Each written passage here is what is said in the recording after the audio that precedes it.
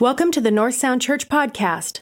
For more information about North Sound Church, please visit our website at northsoundchurch.com. Good morning. Welcome to North Sound Church. So good to see all of you this morning. Thanks to our worship team. You may not know this. You don't see Kirk sing up front like that. He's usually,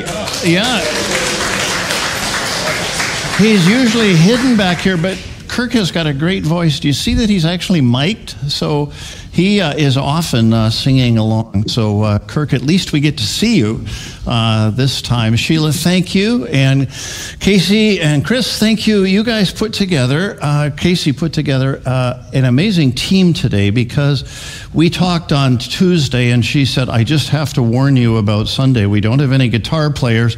I said, well, what about Casey? He said, well, he's running sound. So we kind of were doing everything that we could. We got Mary on is it a violin or a fiddle, Mary? When it's a lone instrument, it was good anyway, whatever it was. Don't you love, that's the theme from The Mission, the movie that was put to this wonderful song about the Holy Spirit. I love that. This week I got a text from Erica, who's part of our congregation. She's the morning host at KCMS, and she said, could you call in and tell me what Memorial Day means to you? And so I called in, and one of the things I said to her was that it's personal. And I don't know for you how many Memorial Day is personal. It doesn't matter. It doesn't have to be. But for me, my Uncle Bev, my dad's brother, was killed when a bomber crashed in World War II, and my great uncle, my grandma's brother, was killed in World War I. And so a moment like this and tomorrow when we have a service at the cemetery as well is meaningful. For all of us, it's meaningful because here we are on a Sunday morning where there are places in the world where we can't do this. And here we are able to do this because of those who were willing to give their lives for us. So we remember them today. We are going to jump into our text for today, and I again encourage you to follow along. The slide will be a cheat sheet for you, but Dan and I were just talking, Dan who read scripture, we're just talking about how we have Bibles where we've circled and we've underlined and we've written in the margin, and maybe that's, analog, old school, but I don't think many of us, when I follow along now, when Robin or Finney or somebody's preaching, I typically don't cut and paste from the sermon, and so it's like I'm not collecting the insights. So having said all of that, now's the time to get your iPads out and your phones out, but I think especially bringing your own Bible and being able to mark it up is particularly helpful. For those of you that may be guests this morning, and thank you for coming, all of you, holiday weekends are scary for pastors because you just don't know if it's going to be you and your wife and if you're lucky, a couple of friends. And here you are. So thank you for being with us today. So 1 Thessalonians 4, beginning at verse 1. Dan read this for us earlier, but now we're going to unpack it together.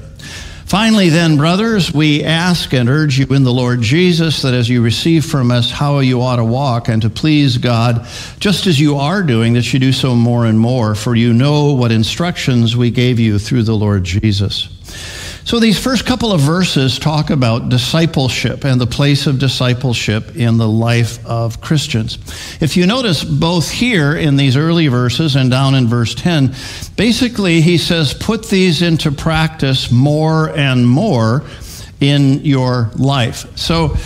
So last week we talked about discipleship. If you remember, we talked about you are what you love, and that is the thing that we are drawn to.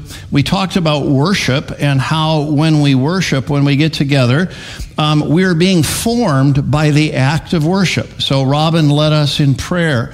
He led us in the Lord's Prayer. Dan read scripture for us. Robin read the passage responsively. We sang songs. These things that we do form us. The repetition is good for us. We have read today, thank you, by the way, Casey, for getting those out for us.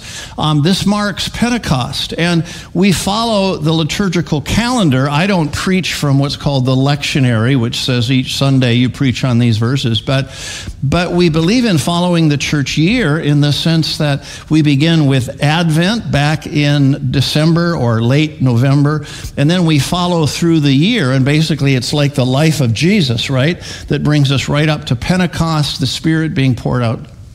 And then you're going to see us move to green, and we're going to go to what's called ordinary time. Doesn't mean it's ordinary, but it means that it's not a particular remembrance in the life of Jesus that will take us from next Sunday all the way through until Advent again this year. For those of us who are a little bit older, we have to ask a sobering question, and that is, if we've been following Jesus for 30 years, do we have 30 years of growth, or do we have 1 year of growth 30 times? I'll ask you to ponder that, because I think it's a question that is worth pondering, because, again, our scripture says we're to do this more and more, that our spiritual pilgrimage, our discipleship, our holiness is a lifelong experience that we are to grow into. I've also learned that for some folks, learning about obedience, learning about discipleship happens before they actually become a follower of Jesus Christ. Have you ever met some good people who are not yet followers of Jesus, and you say to yourself, boy, they'll make a really good Christian? I found that with my friend Ben, who was in the first service this morning. So I had the privilege of baptizing Ben about 2 years ago, and it was such a joy. One of the great things that a pastor does is baptism, marking someone coming into the faith. Well, Ben learned some things about discipleship before I baptized him. Ben was an F-14 Tomcat squadron commander, and he flew for Alaska Airlines 737s, and then he became a vice president at Alaska. And in the course of this, I think we have a picture of Ben. In the course of this journey, Ben wrote to me last week after last Sunday's sermon when we talked about how our character is formed. And in Ben's email, he said, as CO of my 3 commands, I believe that if I knew the troop that swept the floors and his concerns, I could have a combat effective place. It worked, he said. And then he said, what is really insightful, he said, same with following Christ. Ben began that journey that prepared him as a Christ follower before he even began to know and to engage in relationship. Long before he was baptized, he knew something about caring for everyone. And what's my point here? Well, my point is that we need to be open to people of goodwill in our lives, even if they are not yet followers of Jesus Christ. It's also interesting to see the language Paul uses in the first verse and in verse 8. He writes, to urge you in the Lord Jesus, and he goes on to say, and what instructions we gave you through the Lord Jesus. And then in verse 8, he speaks about the gift of the Holy Spirit. When I was in seminary, I read a lot of theology about the Holy Spirit, and the reason was that I grew up Pentecostal, and as I mentioned, I think last week, it was a wonderful experience to experientially enter into a relationship with God through the Spirit. But there were some questions I had theologically, and so I began to read theology of the Holy Spirit. And one of the more insightful books was a book by a scholar by the name of James D.G. Dunn. He wrote a book called Jesus and the Spirit. And I discovered what a small world that Christian scholarship was, because my Greek professor in seminary was the mentor to Jimmy Dunn, as he is called, and so it was kind of cool to have this guy that was influential through his writing, who I never met, but was connected to the guy that taught me Greek. And then only to discover a few years ago when I met Finney Phillip, Dr. Finney from Udaipur in India, to discover that he did his PhD degree at the University of Durham underneath Jimmy Dunn. And it was so cool. But the insight that I got from Jesus and the Spirit was that in addition to being the Son of God incarnate, we need to understand Jesus as being a Spirit-filled man. Why do we do that? Well, it gives us encouragement and hope and help that if Jesus functioned as a Spirit-filled man and did what he did, perhaps there is more empowering for us than what we are living into. If you remember in the Gospel of Luke, at different places it says, Jesus, full of the Spirit, did this. So the first place is Jesus was in the desert, in the wilderness for 40 days. And the scripture says that when he came out of the wilderness, he was full of the Holy Spirit.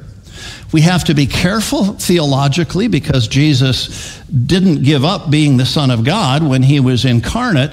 But Paul talks about an emptying that he did. And so in some sense, it's appropriate for us to understand him as a man who was filled with the Holy Spirit and a guide for us. What that means here is that in this conversation, the Holy Spirit is a very real part of the dialogue between Paul in his letter to the Thessalonians and their conversation, because the Holy Spirit is the Spirit of Christ, which is a part of that conversation, that somehow Jesus is close in that conversation. And my preaching is not scripture, but we have all been promised the Holy Spirit, and God's will for us is to be filled with the Holy Spirit. And so God's Spirit is a part of this conversation. It isn't just my words, it's not just intellectual insight, but it's in fact God's Spirit is at work in you and in me, quickening in our hearts the message that God has for us.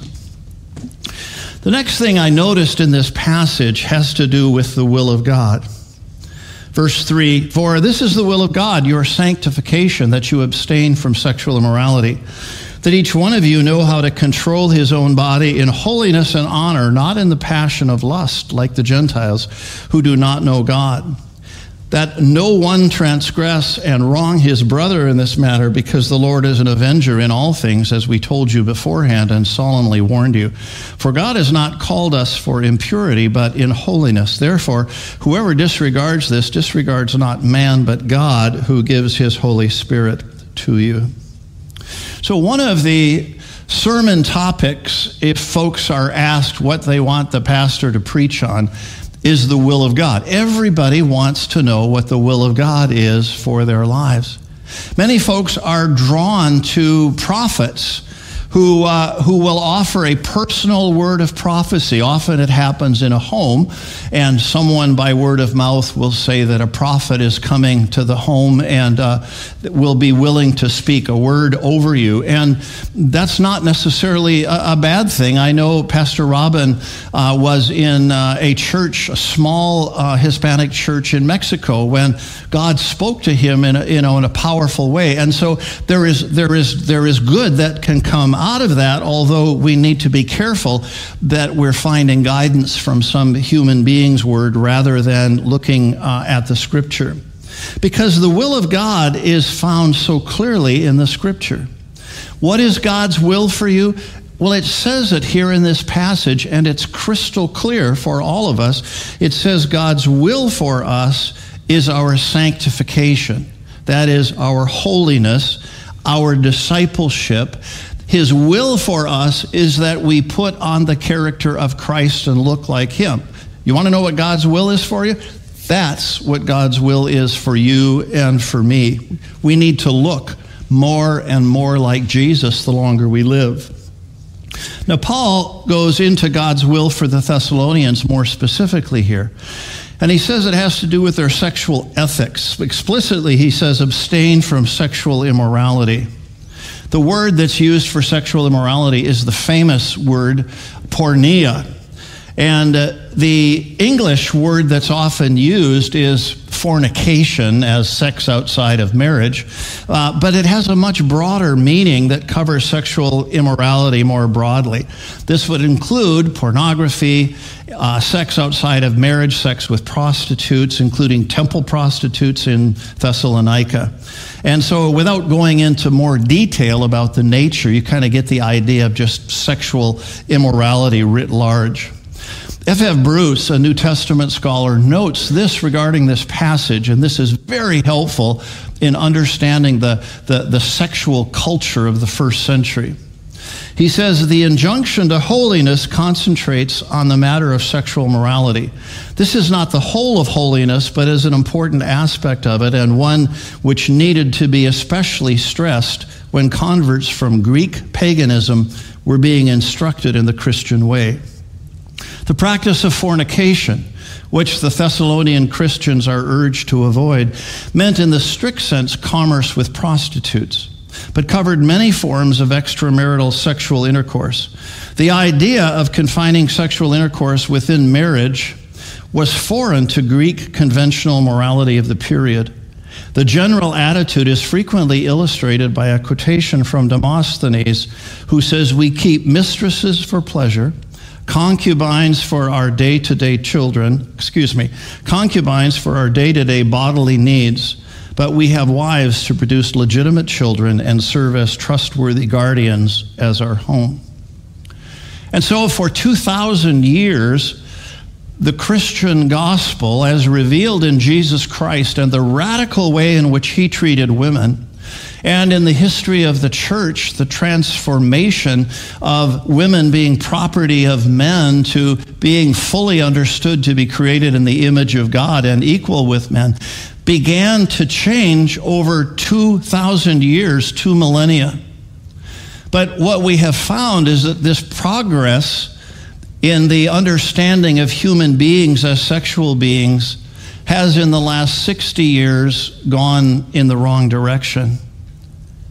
It seems that the sexual revolution beginning in the 60s was based on a secular age.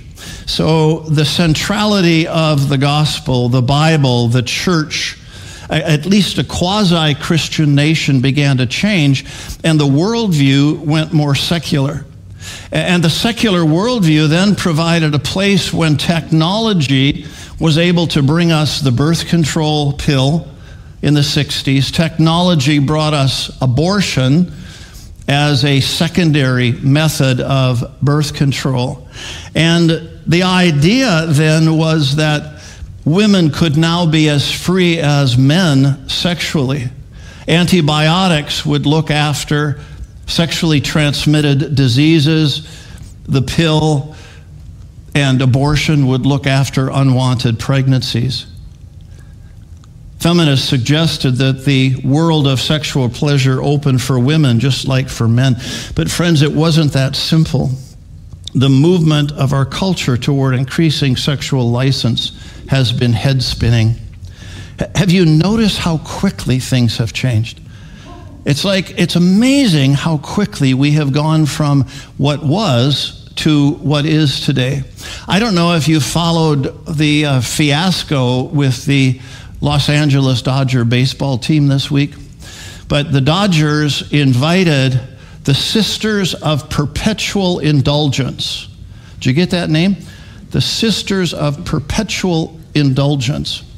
This is a group of men who dress as nuns, and they have as their motto, "Go and sin some more." And their history is described this way, as having a mock mass in 1994 that featured Holy Communion wafers and tequila, a midnight confessional contest held in a San Diego gay bar that gave prizes to those with the hottest confessions, and the group's annual Hunky Jesus contest every Easter Sunday. They've taken on names, the sisters, the men, have taken on names that are in some cases so vulgar they're not appropriate to mention, not only in mixed company, but in any company. And now a professional baseball team is going to honor them with a Community Hero Award on Pride Night coming up in June. And the Catholic Church is obviously up in arms, and we should be as well, that a group that openly mocks our Catholic brothers and sisters should be honored in such a way by a professional baseball team. Our culture still may not be as bad as the first century, what I read earlier, but we have come to a place, I think, seen by the prophet Isaiah when he said, "Woe to those who call evil good and good evil, who put darkness for light and light for darkness, who put bitter for sweet and sweet for bitter." I think we would be pretty discouraged if when we looked at history, we saw that the trajectory just kept going in one direction. Because the trajectory that I've talked about is not a particularly good trajectory for our future. But the good news is that when we look at history, we see it's not just one direction, but in fact, changes happen in history. There are awakenings, there are revivals, there are people coming to their senses, there is a turning, and we may be in a place now where we're beginning to see that change. Some of you may have heard the name Louise Perry. Louise Perry, I don't know what her faith situation is, whether or not she's a Christian. She's a 30-year-old British feminist who has recently written a book called The Case Against the Sexual Revolution. She writes this, she says, "Remove the progressive goggles and the history of the last 60 years looks different. The new sexual culture isn't so much about the liberation of women, as so many feminists would have us believe, but the adaptation of women to the expectations of a familiar character, Don Juan, Casanova, and more recently, Hugh Hefner." Friends, you see, Jesus and the early Christians radically changed the place of women in the culture. They offered them unheard of respect in those days and opportunity. In many ways, the events of the last 60 years have put us back to a place that is not healthy. And I think for the Christians in Thessalonica in the first century and Christians in the United States in the 21st century, the message is the same. God has called us for holiness, and that is the good life. The Holy Spirit is God's gift to us, and Paul addresses the church in Corinth the same way he addresses the church in Thessalonica when he says, "Flee from sexual immorality. Every other sin a person commits is outside the body. But the sexually immoral person sins against his own body. Or do you not know that your body is a temple of the Holy Spirit within you, whom you have from God? You are not your own, for you were bought with a price, so glorify God in your body." Friends, it's important, I think, for us to realize as we engage with those outside of the church that being committed to a biblical understanding of human sexuality is not to be sexist, it's not to be homophobic, it's not to be transphobic. Every human being is created in the image of God. Every human being deserves the respect that comes from being created in the image of God. But at the same time, we stand for what the scripture says, that sexual intercourse is designed by God to be between a man and a woman in the context of marriage. In spite of the direction of our culture, I have found joy. I keep finding joy in meeting people of character. This week, Monday morning early, I got a phone call from the Edmonds Police Department, and they were at the home of someone who's a part of the North Sound family. She hasn't been to church. She's been part of our online folks, and welcome those of you that are watching online. Part of our online family since COVID, but was actually here in first service this morning. And the reason I got the phone call was that her 50-year-old son who lives with her had just passed away overnight. And the medics had been there, the police were still there, the the coroner, the medical examiner had not yet come. And so I quickly headed over to be with her. And in the course of spending this time with her, she shared with me part of her story that I didn't realize. And her story included the fact that when she was a young mom with 3 little children, her husband was unfaithful to her. And in his unfaithfulness, he eventually left her with the 3 young children. And now she's on her own. She's divorced. She doesn't have a skill or a trade in order to make the kind of money that she needs. And so what does she do? She goes back to school. She gets an RN degree and begins to work as a nurse to support her children in order to raise them. I find myself blessed when I'm with people like this. Maybe many of you in the crowd are this way as well, because these kinds of heroes, these peoples that push back on what we have been describing, are typically not known, but they're also typically not alone. Folks like her may be unknown to many, but not unknown to God. I want to say that again for those of you that may be this kind of a hero. You may be unknown to many, but you're not unknown to God. The third thing we want to talk about before we close is what else is God's will. Verse 9, now concerning brotherly love, you have no need for anyone to write you, for you yourselves have been taught by God to love one another. For that is indeed what you're doing to all the brothers throughout Macedonia. But we urge you, brothers, to do this more and more, and to aspire to live quietly, and to mind your own affairs, and to work with your own hands as we have instructed you, so that you may walk properly before outsiders and be dependent on no one. So, do you remember when, those of you that have been in the church for a while, do you remember when we moved from hymns to choruses? One of the first of those choruses was, Kumbaya, my Lord, Kumbaya. Remember that? And we had other ones that we used to sing. Another one that comes to mind for me in terms of those kind of choruses is, and if you know this, share it with me.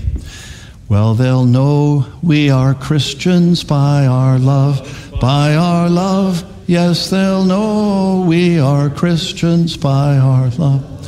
So some of you, like Craig, were singing aggressively, and others had this blank look on your face, like, where did he come up with that? Well, we're supposed to be known by our love, right? They'll know we are Christians by our love. It's what we read in the scripture, but we haven't fared so well lately. The Lutherans, the Episcopalians, the Presbyterians, and now the Methodists have been splitting. And unfortunately, the rhetoric between the sides has always not suggested that there is a deep love between them. Anybody remember the first fruit of the Spirit? Love. Love, joy, peace, patience, kindness, goodness, gentleness, self-control. But the first one is love. Remember, Paul wrote these words, if I speak in the tongues of men and angels, but have not love, I'm a noisy gong or a clanging cymbal. And if I have prophetic powers and understand all mysteries and all knowledge, and if I have all faith so as to remove mountains, but have not love, I'm nothing. If I give away all I have, and if I deliver up my body to be burned, but have not love, I'm nothing. May God help us to love each other so powerfully that it's obvious, it just exudes from our lives. Second thing we see in this passage is that we're to live quietly and mind our own affairs. It's an interesting Greek phrase here. It says, literally, be ambitious to live quietly. What a juxtaposition of words. Be ambitious to live quietly. So it's clear that some of the Thessalonians were excited about the second coming.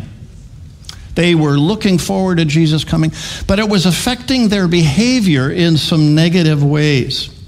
And so as we look at the passage here, we see that Paul told them to slow down. Don't get carried away with the focus. It's wonderful to be excited about Jesus coming back, but you need to be ambitious to live quietly in the midst of that.